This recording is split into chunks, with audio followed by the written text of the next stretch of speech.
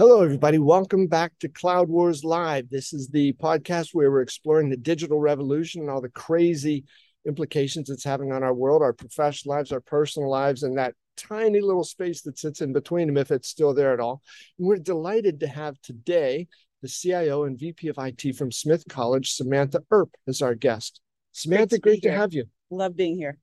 Great. Samantha and I are both at the Workday Rising event in Orlando, and Workday for almost since its inception has been quite strong in the higher education market. So Samantha, tell me a little bit about what's going on. I mean, every business, every industry has been through a lot of upheaval, the role of CIO, the role of IT. What's going on at Smith with you and your team? Well, there's a lot going on, and we're in the middle of a massive transformation of our IT systems. I'm just starting my 7th year at the college, and I came to the college to really do this big lift of all of our systems. And the thing that brought me to this was not the technology. Maybe that's not cool to say at a technology conference, but what really brought me was the context for technology, because you have people, you have culture, you have technology, and the ways everybody works together. And I knew that needed to be improved. And that's what really excites me about this work. Well, each of those is enough of a challenge on its own about having to change it. How did you do that? So I started with 2 things. I started by saying what I was afraid of. And I said what I thought we could do to move forward together. And you asked me about me and my team. My team is really everybody at Smith. I'm a member of that team. They're my partners. And if I just go in my corner with my IT team and say we're going to do this all by ourselves, we're not going to succeed. So really working and not just saying that, but actually demonstrating that in our actions, that people could see that we really approach them as a team. Yeah, well, Samantha, I think it's great to hear you say that, because I think whether it is the organization sort of tilting in a certain direction that made IT folks feel like, you're off on a separate island, you're in your own silo, it was always, I think, a bad way to look at stuff, right? Because then, later on it's a meeting, you say, why don't those people trust us? Why don't they invite us to their things? Like, well, too often I think IT teams, either because of the leadership they had or the organizational culture, were ones they were seen as almost like a group apart. So yeah, how has that benefited what you're doing at Smith, seeing like the whole community is absolutely. your team? Well, I mean, it's kind of obvious thing to say, but we're all in this together. And so when there's a problem, and we've made a lot of improvements. So our problems are getting more interesting. Let's do that. We're solving some of the lower level ones that we should, and then actually that's an intentional outcome. You want to get past the sort of low level things you should do well, and then really grapple with the things that are kind of messy and then involve a lot of people. But one thing that I'm proud of is that when I first got to Smith and I asked everybody in my team, there's the classic CIO interview, you sit down with everybody. I asked each of them what they thought we should be doing that we weren't. Every single person had a good idea, but there wasn't really this sense of agency or how to make those things happen. So what we did was, put a lot of things together, the things the institution needed, things different departments needed, and the things that the IT team saw, and made a plan on what we were going to work on. So here we are. We're still working on those plans, but we've made a lot of progress. So I loved how you phrased that. You said, you took care of some of the low-hanging fruits, so the problems are getting to be more interesting. Yeah. Could you talk about what some of those are? Absolutely. So students register for classes. It's our reason for being. We want that to go well. That really matters to everybody, not just to IT folks, that students have a good experience. But typically every time that we would have registration, we would all sort of, be very tense. Is that server going to fall over? Are students going to get mad? Are parents going to write us? Fortunately, we haven't had that for a couple of years now. And so from there, that's really very simple. That's just, getting in the door. From there, we can go to conversations about how do we best advise students? How do we get them into the right, pathways for them? And by we, it's not me. I'm using the royal we. Our faculty, our professional staff who work with students, how do they have those conversations? That's really what we should be doing to support education, not me on behalf of IT writing the emails to apologize for the servers falling over under load when all the freshmen or all the sophomores try to register. Yeah. So Samantha, I get the sense from just having known you a few minutes, but it seems like you like the interesting problems, right? I love the interesting problems, and I have great partners. Yeah. And I think that's really the key to this is both from a leadership perspective and then in the language we use. I'm a language person by training. Okay. There's an invitation to be part of the discussion, to hear what people are thinking, and to get feedback along the way once we make a decision. And our problems are certainly remaining pretty interesting, but again, not sort of hiding over in our corner, but sharing what we're thinking about and what we've tried and what we haven't, and making sure it isn't just our perspective. Yeah. Yeah. Well, I thought that was interesting what you said a moment ago too about being a language person. And I think from knowing lots of CIOs over the years, there's no, straight line career paths. But how did a language person get to be a chief information officer and VP of IT? So my undergraduate major is French. My graduate degree is in French linguistics. But I went to an undergraduate college where everyone worked, and I worked in the computer center. Okay. So when I got to grad school, I had the opportunity to work on software development. Still thought I was going to be a faculty member one day. But then this interesting field started opening up of technology and learning. And so I got in early on in the 90s in some of those jobs and just kind of went on from there. Okay. Yeah. Okay. Remember one of a CIO who was at Charles Schwab in its go-go days. She had majored in music and I think also had a master's degree in music. And I said, is that an unusual bit of training to become a CIO? And she said, oh no, it's the perfect training. It's perfect training. Also a musician. IT work is ensemble work. Uh-huh. And so you have your own area of expertise, but you still have to listen to everyone around you. And you have to think about the people who are listening to what we're doing together. What's that like for them? Are we accomplishing, if you publicize a concert of one genre, is that what you're doing successfully, right? Yeah. It's really ensemble work. Yeah. Well, the ensemble side of it too. Yeah.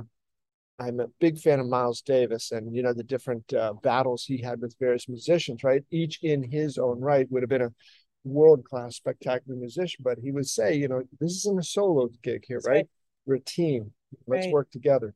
And I think that from a management perspective, knowing what kind of music you're playing or what kind of sport you're playing, is it a solo activity? Is it a team activity? Like I played tennis in college. It's both, right? Uh-huh. You do your own thing and then you're part of the team. And so if you're not aligned on what genre you're in or what sport you're in, it's no surprise that things are not going to go as well as you might think. Yeah. In spite of the improv factor, that's not really what we want. Samantha, you talked a few minutes ago about culture. What's the culture that you want your team to have first? And I know your team extends out to the whole university community, but and so what is that culture that you want it to be and how do you get there? Sure.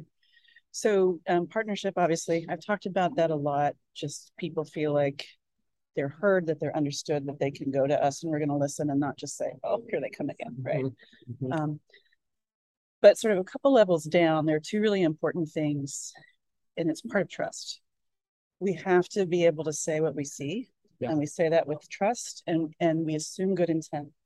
So one of the things we worked on, when I first arrived at Smith was constructive disagreement. Uh-huh. We had some challenges that involved multiple teams, and we were kind of doing this. And we had to be able to talk about what we saw and sort of, there's a creative friction there, right? And we didn't really solve a particular set of challenges we had at the time until we got past that. Mm-hmm. And so that's not easy, right? But it's essential, especially if you're getting to the more interesting problems. Yeah. Right?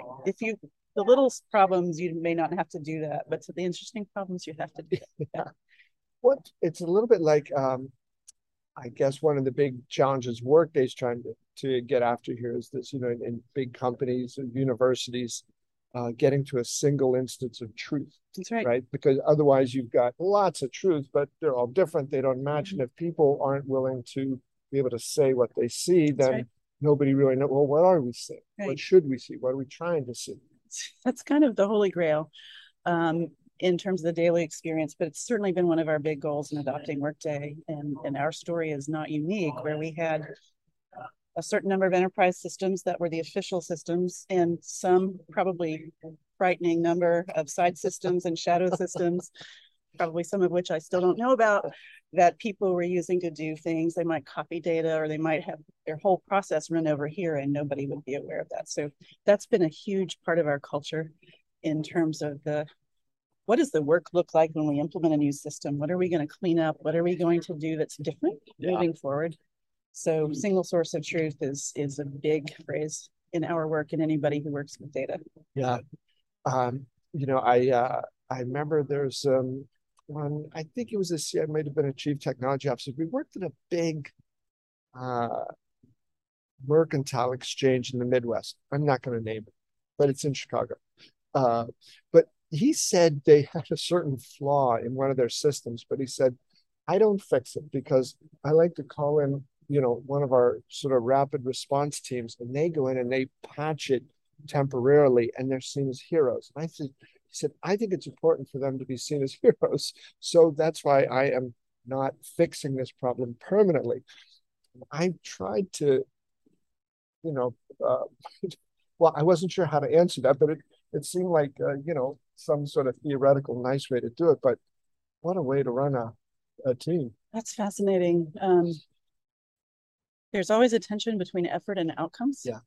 And it's human. We want to be acknowledged when we work really hard. We've just come through this, We're still, you know, going through the pandemic, but in the worst of the pandemic, just extraordinary effort, certainly from IT and everybody.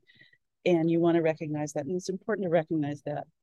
And, you know, what happens as a result of that effort? Do you keep fixing the same problem over and over? Yeah. Or do you kind of figure out a way to move past that and get on to the next set?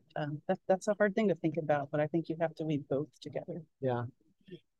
Samantha, there's a couple other things I wanted to ask you about, and then I want to be sure that any particular points you want to bring up that come to the table. One is, I'd love to know what it is that Workday has helped you with. Absolutely. And then the second one, and maybe it's related to that somehow, whether it's in higher ed or different industries, CIOs have been battling for some time to be seen as not some sort of quirky asterisk CXO over on the side, but rather full-fledged part, just like everybody else, but happen to have a certain area of expertise. How do those, well, first, what are you doing with Workday, and has work with Workday helped you to be seen by your peers as a mainstream CXO? Absolutely. So I told you, you know, when I came to Smith a long time ago, 6 years ago, I knew we were going to have to make a lot of changes. And one of those changes was bringing in a new modern set of enterprise systems. Yeah. And so we went through a process, adopted Workday. We started that work in summer of 2018. And that's allowed us to confront in a structured way the source of truth thing that you mentioned. Mm-hmm. But it's also helped us do something really important culturally, which is what do we need to do that's really special and unique to us? And what can we take from Workday, which has so much R&D go into it, so much input from across industries, that will be really strong for us? It'll feel different, right? So that was one of our core principles going in, is that unless there's a key strategic advantage, we're going to use what Workday has in the system. And sure, we're going to participate in, you know, product design groups and all the ways of giving input. But just because we did it a certain way before, we're not going to try to perpetuate that. Mm-hmm. And so starting with the human resources and payroll and then finance, we went through that. Pandemic hit right as we were starting the student, but we managed to keep our momentum and not pause. I'm really proud of that because that took a lot of extraordinary work from people. But that means that we're doing the second thing that's really important, which is really focusing on the user experience. We didn't really have a key way of understanding. We all probably knew individually, but sort of putting the picture together about what's it like to be a student? What's it like to have to get up at 6:30 or 7 in the morning for your time slot? And then the server keels over, you know, all that kind of stuff. That's worst case scenario, but it's anchored in truth and experience, right? Yeah. So this is part of a larger sort of emphasis on the shared experiences of different members of the community, you know, students, staff, administrators, parents you mentioned, all of us, you know, it's an us, right? Rather than just we're here and we're managing this and we don't really understand that. So we spent a lot of time thinking about the user experience. And we have a Center for Teaching and Learning on campus that has a phrase I love to borrow. They say, there are many ways to teach well, and all teaching is improvable.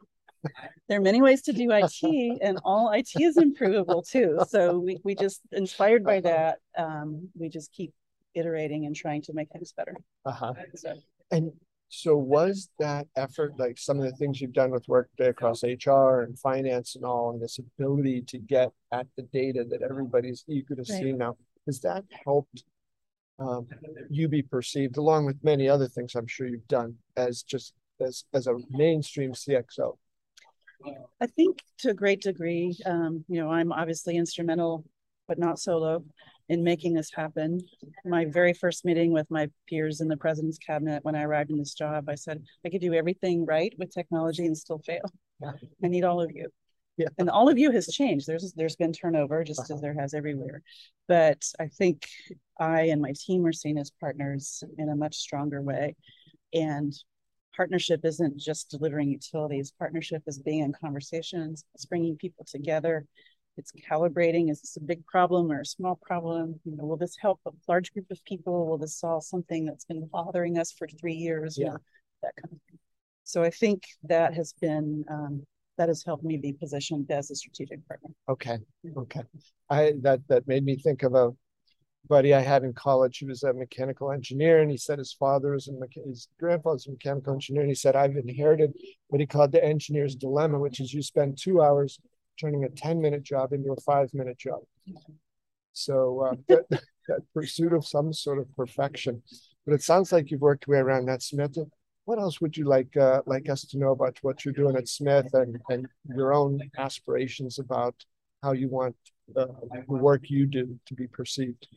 We're at an educational institution. That's why we're there. And I think as we improve all these sort of systems that are woven into the experience of being at a learning institution, we also are in discussions about how technology is part of society.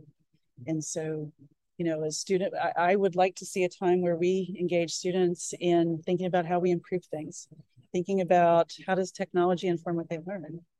How does technology and the skills that they have matter in public policy, in healthcare, in the arts, all these things. So by showing that we're partners in sort of the operations of the college, people gain trust in us, and then we can also facilitate and support some of those other discussions as well. Yeah. Well, I spent the weekend with my 2-year-old granddaughter, and well, it's hard to think that technology would be anything but, an essential, indispensable part of her life. And, so imagine for people who are 10, 12, 15, a completely different mindset about themselves, technology, and what they're going to become in the future, which Absolutely. is my son is a high school senior, and he could use a mouse before he could walk. Job hazard of having parents in IT, I suppose, or family hazard.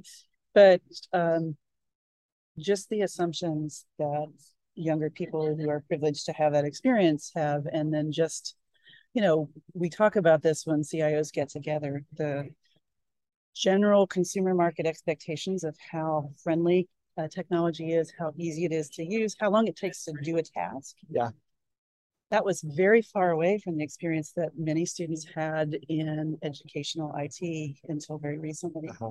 And understandably, they're like, why is this different? Why do I have to wait all this time? Why is it so clunky? I won't say we've solved all that, but the ease of use that you see out in the wider world increasingly, we really have to get better at that.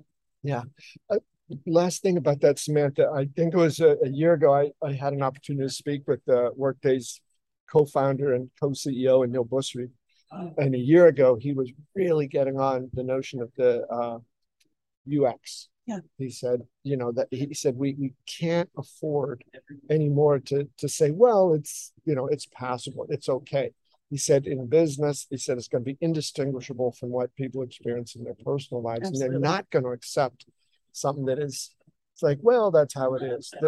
They're not going to deal with it. We hear that all the time from students to people like you and me who in our lives outside of the work context already see this. Yeah. Like, why does this take so long? Why do I need to do this? Or this is clunky. Everybody's a designer these days. And I actually think that's fun, even though it sometimes makes my life and my team's life a little more difficult.